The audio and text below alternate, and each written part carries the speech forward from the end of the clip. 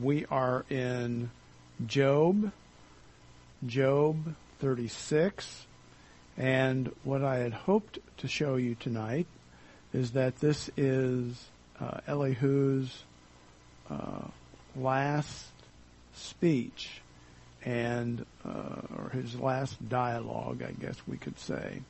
And it's a two-part dialogue, chapters 36 and 37. So, let's take a few seconds here for spiritual preparation. You have the opportunity for confession of sins, and as soon as we have finished with that, a few seconds, then I'll open us in prayer. So let's close our eyes and bow our heads, and then I'll open us in prayer.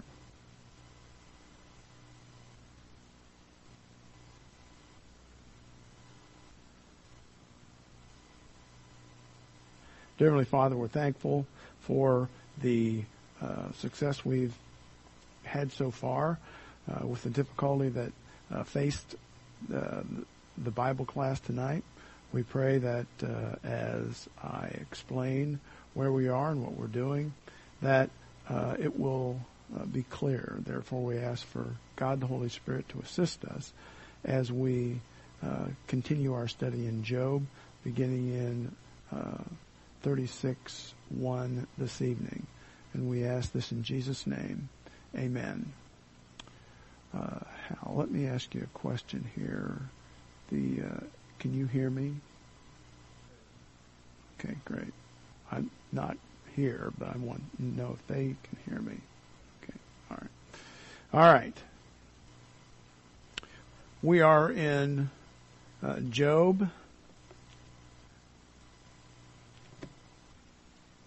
chapter 36.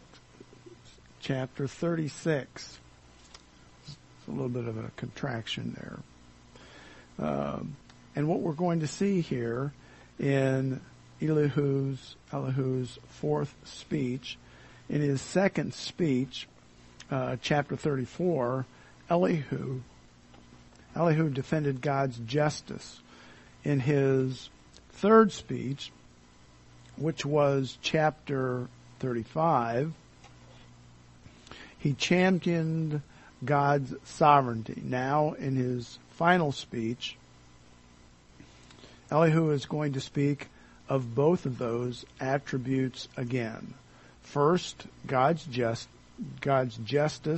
He'll also include his power, and then of his sovereignty and his benevolence in his dealing with man through nature. We'll have a great passage here at the end as Elihu addresses climate, and it's a wonderful thing. In this way, Elihu seeks to answer some of the questions that the three friends had raised and accusations, and also those that Job has raised as well. Our first this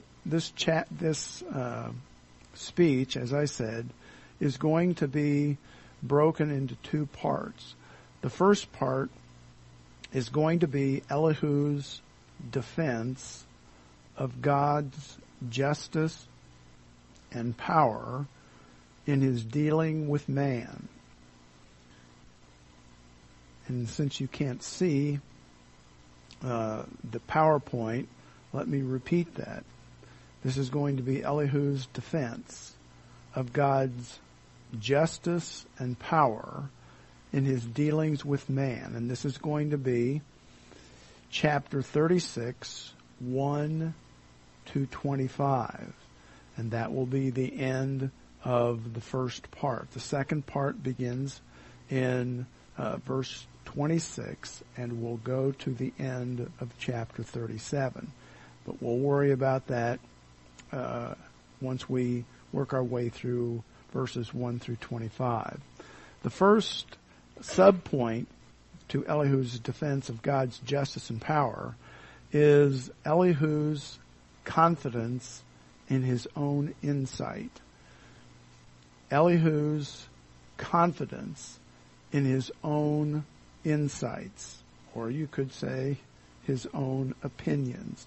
And this is going to be the first 4 verses. So it's verses 1 through 4. Let's read those verses in Job 36. Job 36 says, Elihu also proceeded and said, bear with me. That's a great place for us to start tonight. Thank you for bearing with us. Another way of stating that is be patient. So Elihu also proceeded and said, bear with me a little, and I will show you that there are yet words to speak on God's behalf. I will fetch my knowledge from afar. I will ascribe righteousness to my Maker, for truly my words are not false. One who is perfect in knowledge is with you. Now we need to identify some of these individuals.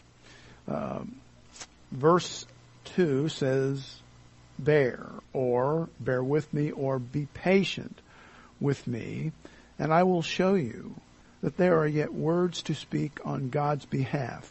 Now, Elihu's comments, he claims here, to be words spoken on behalf of God. And we must be careful that we don't claim to speak for God. We may repeat Scripture, but of course Elihu doesn't have that. But what he is saying is that he's speaking for God as if he is a prophet. And I think he's going a little too far here. Verse 3, I will fetch. And the word here for fetch can also be to carry or to lift. I will, and I think maybe carry is a little better. I will carry my knowledge from afar, meaning that he has both, that he has complete knowledge. He's taken it close by and from afar. I will ascribe righteousness to my Maker, or we could say to my Creator. So I will carry my knowledge to and from afar. The expression means that he will give a wide range of knowledge, that he will speak. Another word we may want to use here is he will speak comprehensively. The second line gives the essence of Elihu's speech, to give or to ascribe righteousness to God against the questions, even maybe the challenges of Job. It's important to remember that Elihu is not the one enduring the affliction, and therefore he's not being compassionate, although he's not being as harsh as the 3 friends were. Verse 4, for truly my words are not false. One, and I think there are those who believe this to be a reference to God. I think that Elihu is speaking of himself. Elihu, who is perfect or complete in knowledge, is with you. I think he's listened to the 3 friends, he's listened to Job, and now he believes that having heard all of those, he now has a complete understanding of what needs to be said. A quick summary here. As Elihu began his 4th speech, he was so full of ideas to share with Job that he asked Job not to become impatient. He said to be patient. He still had more to say in defense of God. So he appoints himself as the defense counsel for God. In self-confidence, Elihu said his knowledge was from afar. That is, he had a wide range of insight. In contrast, as he might be inferring here, inferring that Job does not have that range. Elihu has said twice that Job is without knowledge, and therefore Elihu says of himself that he has the knowledge.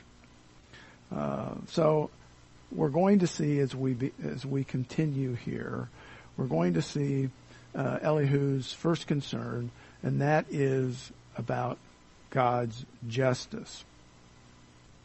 Let's go to the second section here.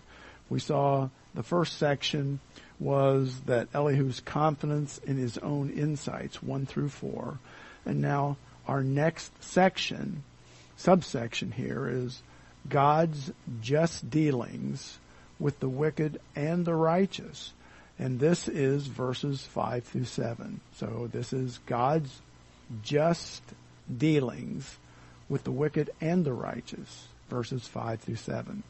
Verse 5, behold, God is mighty, but despises no one. He is mighty in strength of understanding. He does not preserve the life of the wicked, but gives justice to the oppressed. He does not withdraw his eyes from the righteous, but they are on the throne with kings, for he has seated them forever, and they are exalted. All right. First of all, in verse 5, behold. The word behold here is an expression that we'll see 4 times in this section. And behold has the sense of a special communication. And when he says behold, he's saying give me special attention. So behold, God is mighty, but despises no one. A better translation there might be, but he does not despise anyone. So God has a remarkable character, but in his character, he still has compassion for others, we could say. He is mighty in strength of understanding. So Elihu expresses the character of God, his compassion, his love, and awareness of his creation. And we're going to see that as we continue in this chapter and into the last chapter of 37. He does not preserve the life. In other words, he doesn't allow to live the wicked. He doesn't allow the wicked to live, but gives justice to the oppressed or to the afflicted. We'll see the word afflicted used several times in this chapter. So Elihu is saying God is compassionate, but his righteousness and justice are equally functional in his character. We must remember that in his essence, every part of his essence, every attribute has an impact on the Lord's plan, his purpose.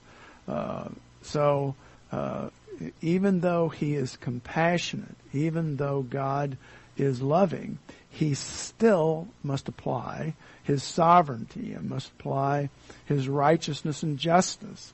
And so this is somewhat of what Elihu is saying. Verse 7, he does not withdraw his eyes. And I believe that this is an idiom for his omnipresence. God doesn't have any eyes. But it's an omnimorphism. God's eyes means he is everywhere. He's omnipresent.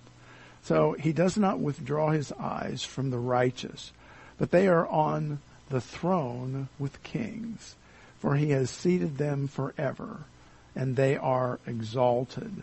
The phrase "does not withdraw his eyes" is a figure of speech for God's ever-presence, his provision, and his protection. Then Elihu says that God exalts the righteous forever, given places next to thrones of kings. Let's go to point 3, subpoint 3, God's design in suffering. God's design in suffering. And this is to lead people to repentance or confession. So God's design in suffering, to lead people to confession. And this is going to be verses 8 through 12. Verses 8 through 12. Let me read those. Verse 8. And if they are bound in fetters, and we'll have to work on these pronouns. And if they are bound in fetters, held in cords of affliction, then he tells them their work and their transgressions, that they have acted defiantly. Verse 10. He also opens their ears to instructions and commands that they turn from iniquity. If they obey and serve him, then, and I add the word then, that helps us to understand this condition. If they obey and serve him, then they shall spend their days in prosperity and their years in pleasures. But if they do not obey, then they shall perish by the sword, and they shall die without knowledge. So verse 8 here. And if they, and I believe this they, even though it's not in the it's not in the Hebrew text, it is added, and I think it's worthwhile. And if they are bound in fetters, and I believe that this is a reference to the righteous, because that's what we had in verse 7. So following that, if the righteous are bound in fetters, that is, held in cords of affliction. All right, now, again, we're in poetry, and a lot of figurative language is going to be used. The verse does not mean that the righteous are literally in shackles, but affliction is merely an expression here. So if they are bound, if they are affected by the afflictions that they are receiving, it's as if they're being held in shackles. Verse 9. Then he, God, tells, and I think a better word there would be reveals. Then he, God, reveals them their work and their transgressions. Their deeds here is probably a reference to their righteous works, and then we have their transgressions, their sins.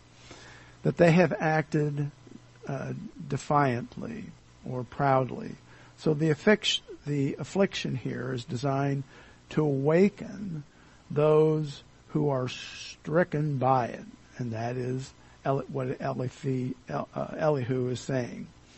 Verse 10, he also opens, he uncovers their ears to instruction and commands that they turn from iniquity. The idiom that we have here, uncovers their ears, means to reveal truth. And the word to return, shuv, means to, we would probably, in the Old Testament, it's often translated to repent or to return. We would use the phrase to confess the sins and return to faithfulness. Verse 11, if they, the righteous, obey, Shema, and serve, Avad, our Hebrew words, and serve him, then they shall spend their days in prosperity, and their years in pleasures, or delight is another word we could use there. The word for obey, shema, it means to listen, to hear, to obey. Serve means to serve, to work, and it's even translated worship. The word for prosperity here is tov, and it would normally be translated good, but I'm glad it's not, because it almost has no sense of meaning. Here it's been translated prosperity. The prosperity here can mean wealth, but it can also be happiness or goodness. So they shall spend their days in prosperity or even pleasure, and their years in delight. So it doesn't necessarily mean that they would be wealthy, but they would have happiness, is another way of saying that. Verse 12, but if they do not obey, if they don't listen, then they shall perish by the sword, and they shall die without knowledge. The phrase perish by the sword generally means that they will die violently. There will be a violent death here. And they shall die without knowledge. Without knowledge means either without knowing why they died, or dying without the knowledge that God wants them to have. A knowledge that would bring them to the pleasure, the delight, the prosperity that we saw in verse 11. Now our point 4 subpoint is the reactions of people to suffering. Point 4 again, subpoint, is the reaction of people to suffering. And this is verses 13 through 15. Verses 13 through 15. Verse 13, but the hypocrites in heart store up wrath. They do not cry for help when he binds them. This is a reference to God. They die in youth, and their life ends among the perverted persons.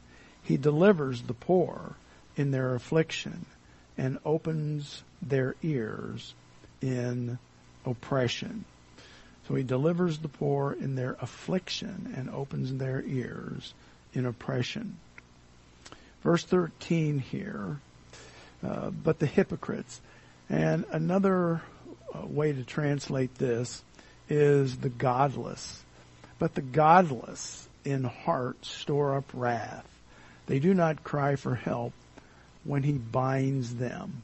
And we've seen that the binding here may not be, and likely is not, literal shackling, but he binds them with affliction. The expression hypocrite here, or godless in heart, is an intensification of the description.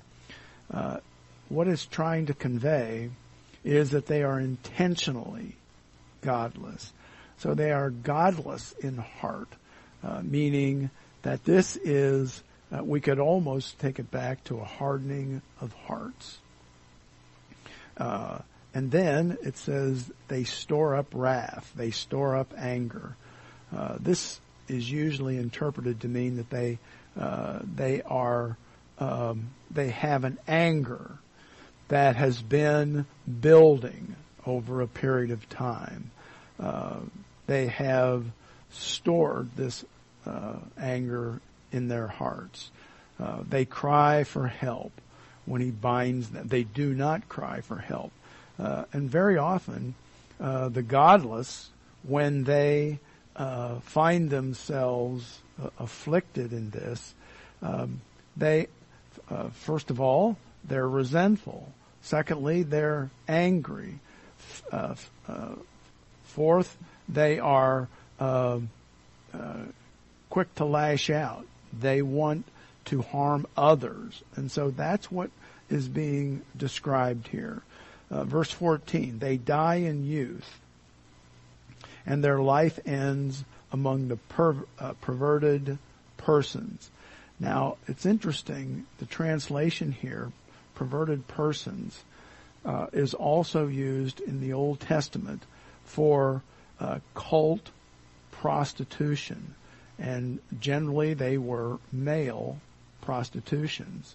So their end and their life ends among those who are perverted. And I don't think it necessarily means that they are in a group of perverted, but it's as if they were like the perverted. Verse 15, he delivers the poor by means, is a better translation here, in their affliction. He delivers the poor by their affliction, and he opens their ears by means of oppression. So God rescues the afflicted because they come to him for help. The godless do not come to God for help, but he delivers the poor.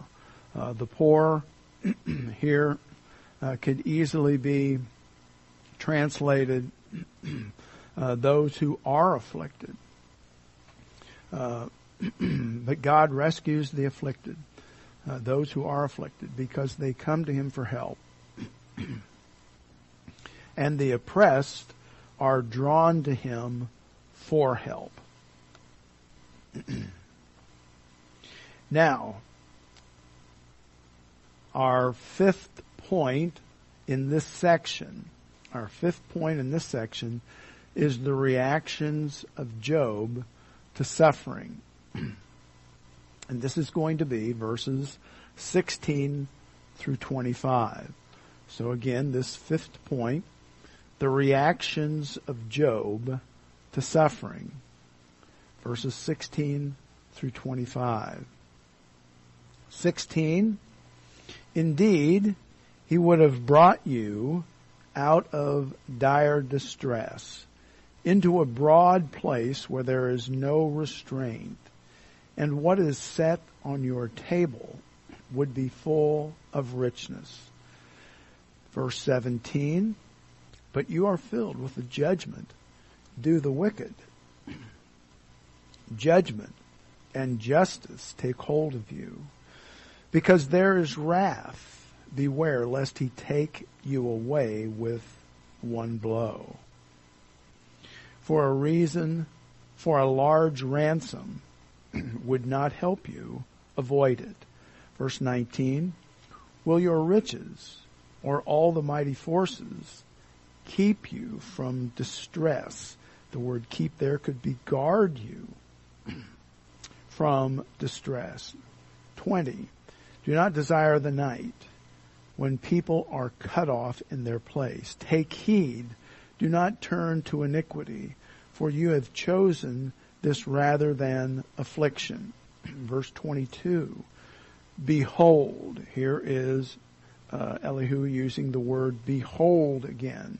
Behold, God is exalted by his power. Who teaches him? Who has assigned him his way? Or who has said, you, reference to God, have done wrong? Verse 22, remember to magnify his work, of which men have sung. Everyone has seen it.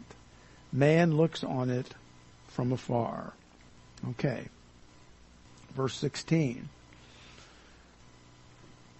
Verse 16. Indeed, he, and this pronoun is a reference to God.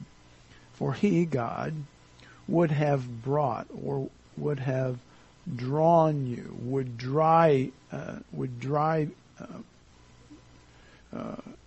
have drawn you, Job, out of the mire. And the mire distress here is he would have drawn you out of the mouth of distress. It's as if he's being eaten by a wild animal into a broad place where there is no restraint. I think restraint maybe is not the best word. Constraint is probably a better word, constraint. And what is set on your table would be full of richness, fatness. Now, the association of verses 15 and 16 implies that if Job had humbled himself, then God would have removed the distress set upon him, that he would have tranquility. He would be put in a tranquil place, and God would have prospered him. So that's what we have in verse 16.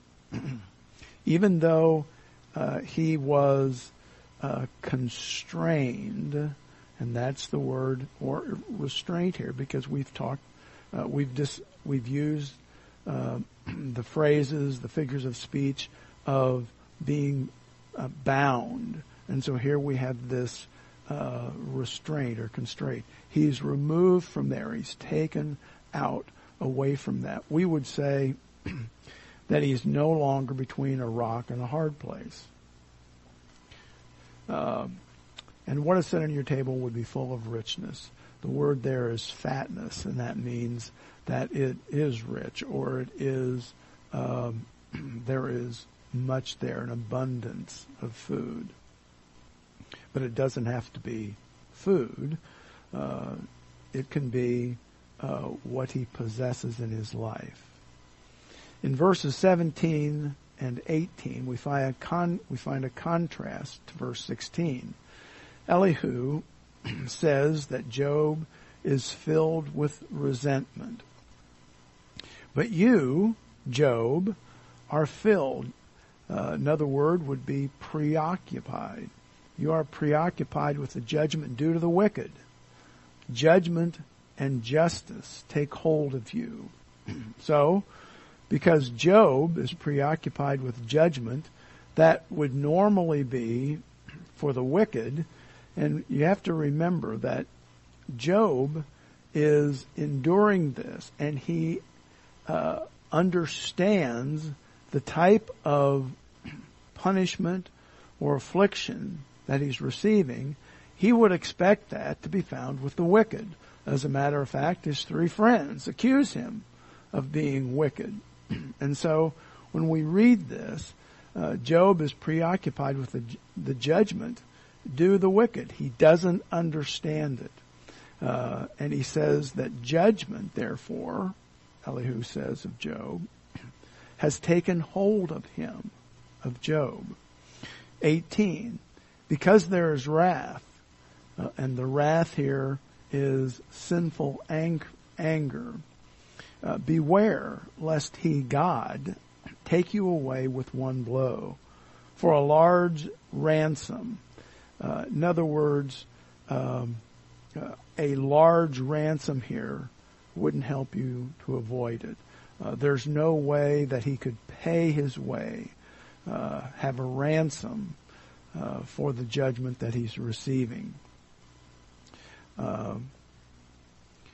In verse 19, as we move on, we encounter another rhetorical question. And again, we anticipate the answer to be no. Almost all of the rhetorical questions that we find in the book of Job are going to anticipate an answer of no. Verse 19, will your riches or all the mighty forces keep you from distress? And the answer here, of course, is no. It will not keep him from that. Another translation could be, would your wealth or even all your mighty effort sustain you so that you will not be in this distress, in this hardship? Verse 20. Do not desire the night when people are cut off in their place. Now, I have to admit that this verse and even verse 21 is difficult Hebrew, difficult to translate. It's probably more of an ancient figure, idiom. But do not desire the night. Job had spoken of the night back in chapter 3. Let's hold our position here. Hold your finger in Job 35, and let's turn back to Job 3. And this very well may be the reference. Job 3. In Job 3, verse 3, this is the beginning of our poetry, and it says, may the day, and remember, we're jumping in here right after Job has received all of the disaster in his life and the affliction on his own body. And so he says in verse 3, may the day perish on which I was born, and the night in which it was said, a male child is conceived. May that day be darkness. May God above not seek it, nor the light shine upon it. May darkness and the shadow of death claim it. May a cloud settle on it. May the blackness of the day terrify it. For as for that night, may darkness seize it. May it not rejoice among the days of the year. May it not come into the number of the months. So let's turn back to 36, verse 20. Do not desire the night. This is Elihu cautioning Job about longing for the night. And desiring, wishing, longing for the night means that he is desiring death. And Elihu remembers what Job had said. Why? Do not desire the night. Why? Because people are cut off where they are, in their place. It means that's to wish to die is in fact to be cut off, to die. And I think that's the sense here. Verse 21. Take heed. Take heed means listen to me, Job. Do not turn to iniquity. Do not turn to wickedness. And that would be the sense of wishing for death. For you have chosen this sin rather than affliction. So Elihu here warns Job not to turn to this sin of desiring death, which he seems to prefer, death, rather than the affliction that he is enduring. This is what verses 20 and 21 seem to be saying. Verse 22. Verse 22, behold. And in verse 22, we see our second, behold. Behold, God is exalted by his power. Who teaches him? The rhetorical question, no one. So the magnificence of God's creation exalts him, exalts God. No one can teach like he does, like God can, through his creation. We learn about God through his creation. Verse 23, who has assigned him, God, his way? Or who has said, you have done wrong? Again, rhetorically, no one. No one directs, controls, or corrects God. God is sovereign. He is omniscient. and righteous. No one approaches God in any area or point of his character. God's character is perfect, and we fall so far short of that character, it cannot be compared. Verse 24, remember to magnify, extol his work, his deeds, of which men have sung, praised in song, we might say. So in verse 24, we are to praise God's creation, something that has occurred throughout human history. People have sung to the greatness of God's creation. Verse 25, everyone, meaning all humanity, has seen it, God's work, what God has created. Man looks on, he views it from afar. We can see God's creation, but we are not near, we are not close to how God has created all of this marvelous, incredible scenes around us. So we simply look on from afar. And now we're going to work through verses 26. We have a few minutes left. Verses 26 through 33 to the end of the chapter. And this is just an incredible part of this chapter. And this is the beginning of the second half, second part of Elihu's last speech. The first part, I said, was Elihu's defense of God's justice and power in his dealing with man. And that took us up 36, verses 1 through 25. And now this is the second major part here.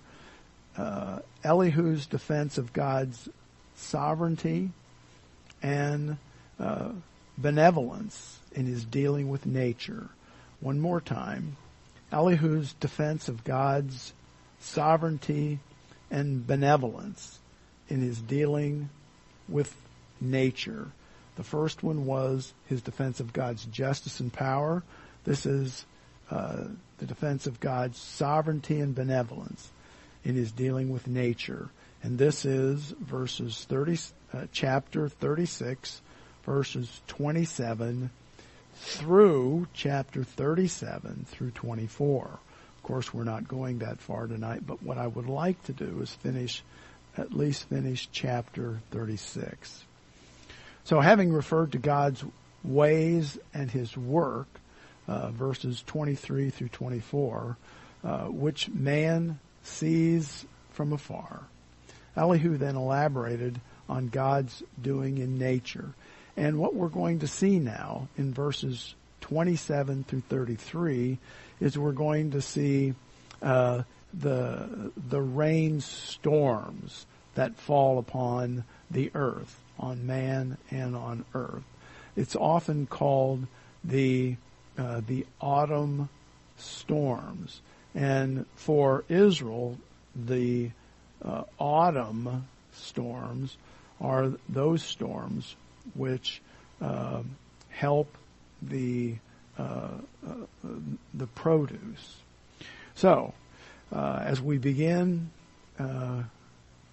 Elihu's defense of God's sovereignty and benevolence, our first point is going to be God's sovereignty. So this is our first sub-point, and it's going to take us to the end of this chapter.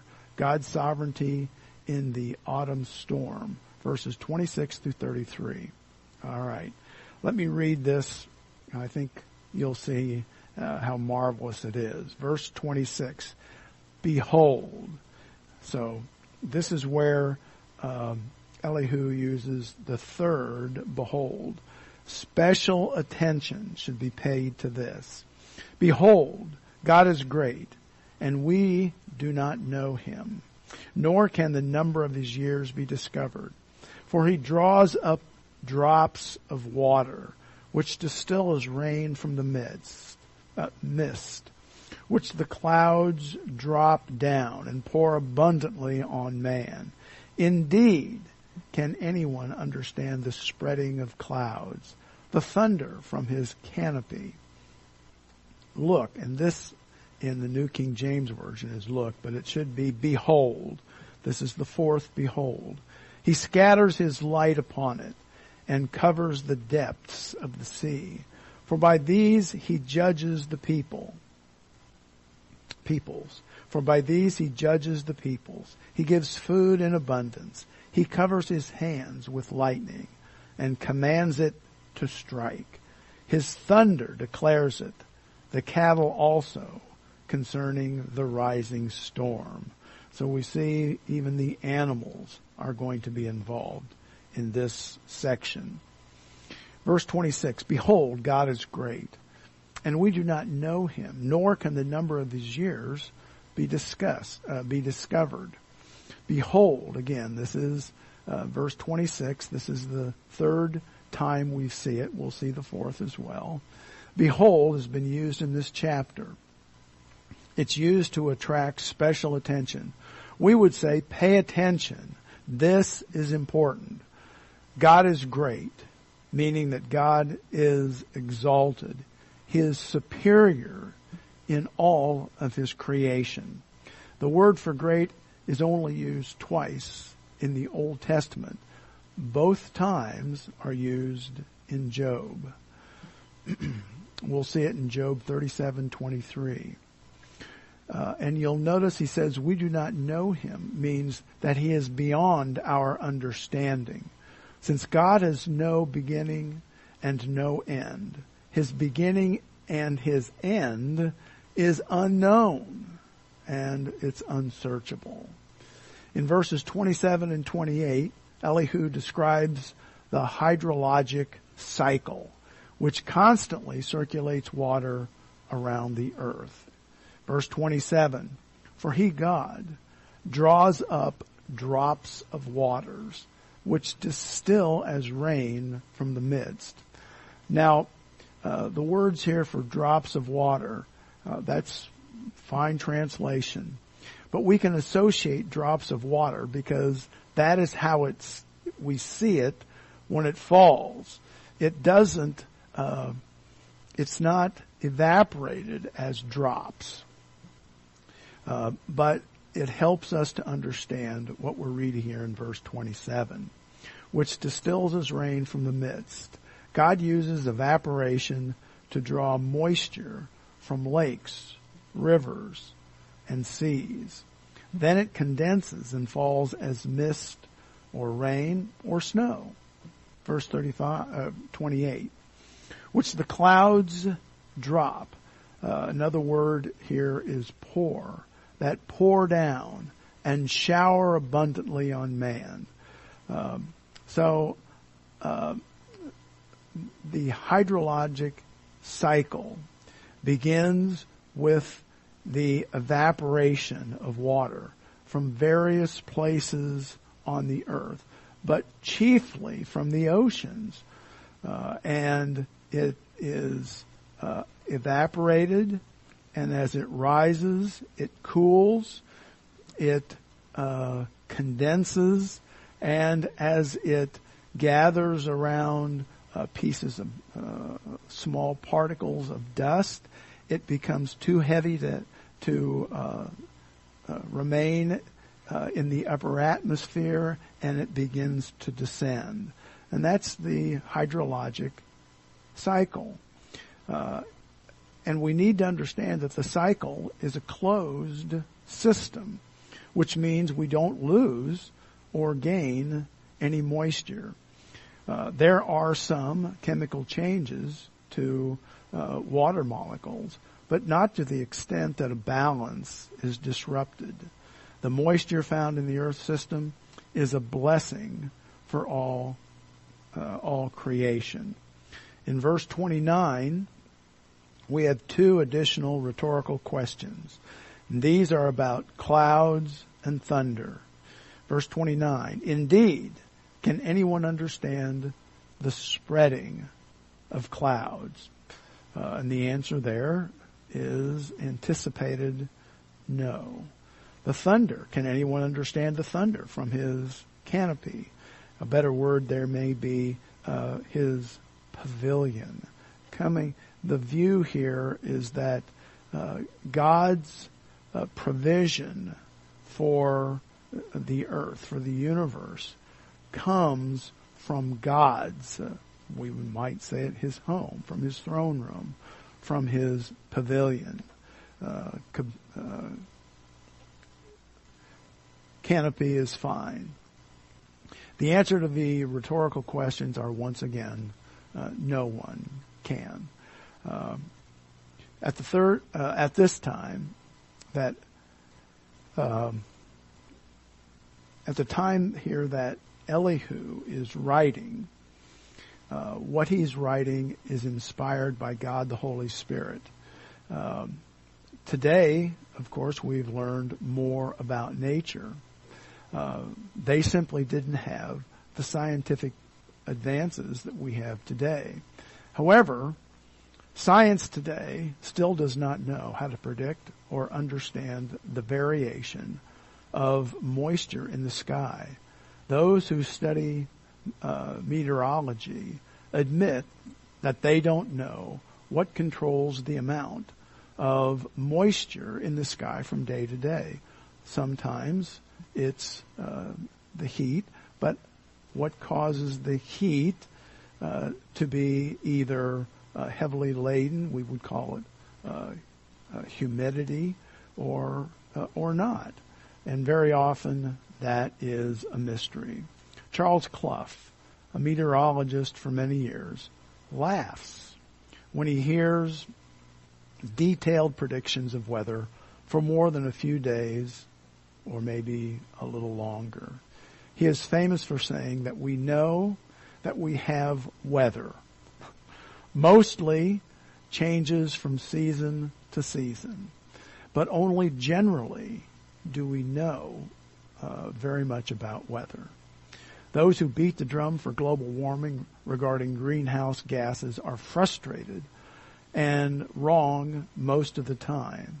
Why? Because they have no way to predict and measure moisture in the air, which is predominantly the fact in so-called greenhouse gases. Greenhouse gases, such as CO2, are essentially non-factors in temperatures. It is moisture that really causes variances in climate. Thunder, of course, is the sound created by lightning discharges. The electric power produced by lightning and reported by thunder is extraordinary. Here Elihu is describing the remarkable rumblings that are heard but not seen. The sound of thunder comes from God's pavilion, from his canopy. In other words, God is the one who controls thunder. Verse 30, look, here we are. Behold, he, God, scatters his light, and this is probably a reference to lightning, about him. The King James says upon it, but probably a better translation is about him. Behold, God scatters his lightning about him and covers the depths of the sea. So this is the fourth time we've seen behold, calling for special attention to what Elihu is about to say about God.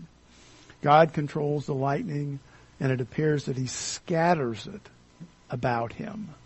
God creates the seas. God created the seas, the oceans, and all the various tributaries. He covers them with an abundance of water. The amount of water is beyond our ability to measure it. And it is water that is truly a blessing for this earth. 31.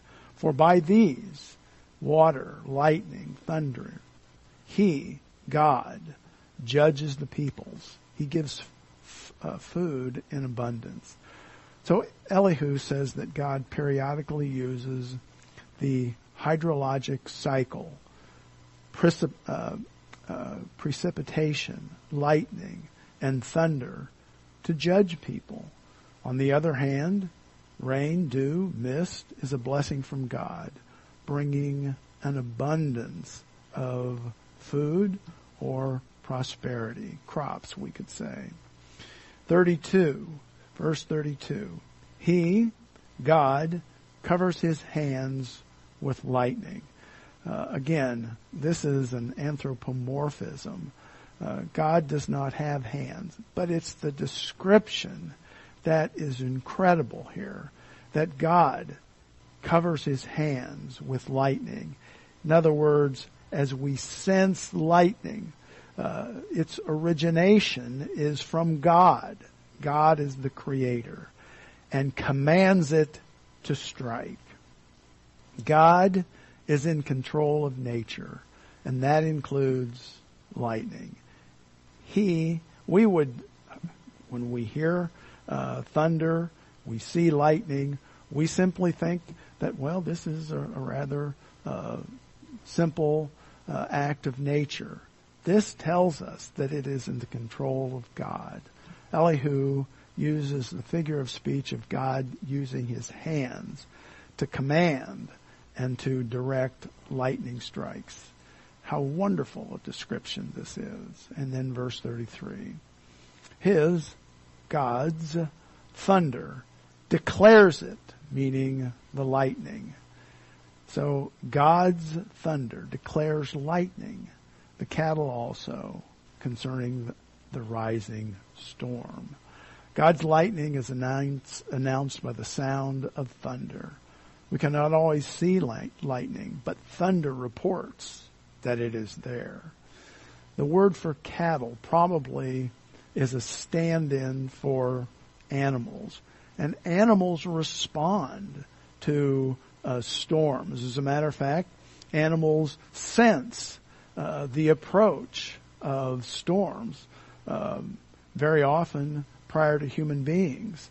So animals sense the coming storm, and they respond to the thunder in various ways. Fear, running, seeking cover, and very often voicing their anxiety. So this is Elihu declaring the sovereignty of God. And if Elihu can see this from his vantage point, we can see just as much, if not more. We have detailed description of God's creation. And the more we learn about God's creation, the more we realize that truly this is a magnificent and unsearchable creation that God has given us. Let's bow our heads in prayer. Dear Heavenly Father, we're thankful for this chapter 36, next week, 37. We are thankful, Father, for the remarkable descriptions that we have as it comes from Elihu. Of course, we must also remember that Elihu, in his admonition of Job, is without full knowledge. And we're thankful for God the Holy Spirit providing for us a lesson that we have here. God is in charge. God knows what's happening in Job's life. And Elihu simply, instead of being critical, should be encouraging. And Father, help us to learn from Elihu and from his three friends, and also from Job, as he endures the hardships, because we know, Father, that whatever happens in our lives is in your hands and is for your honor and glory.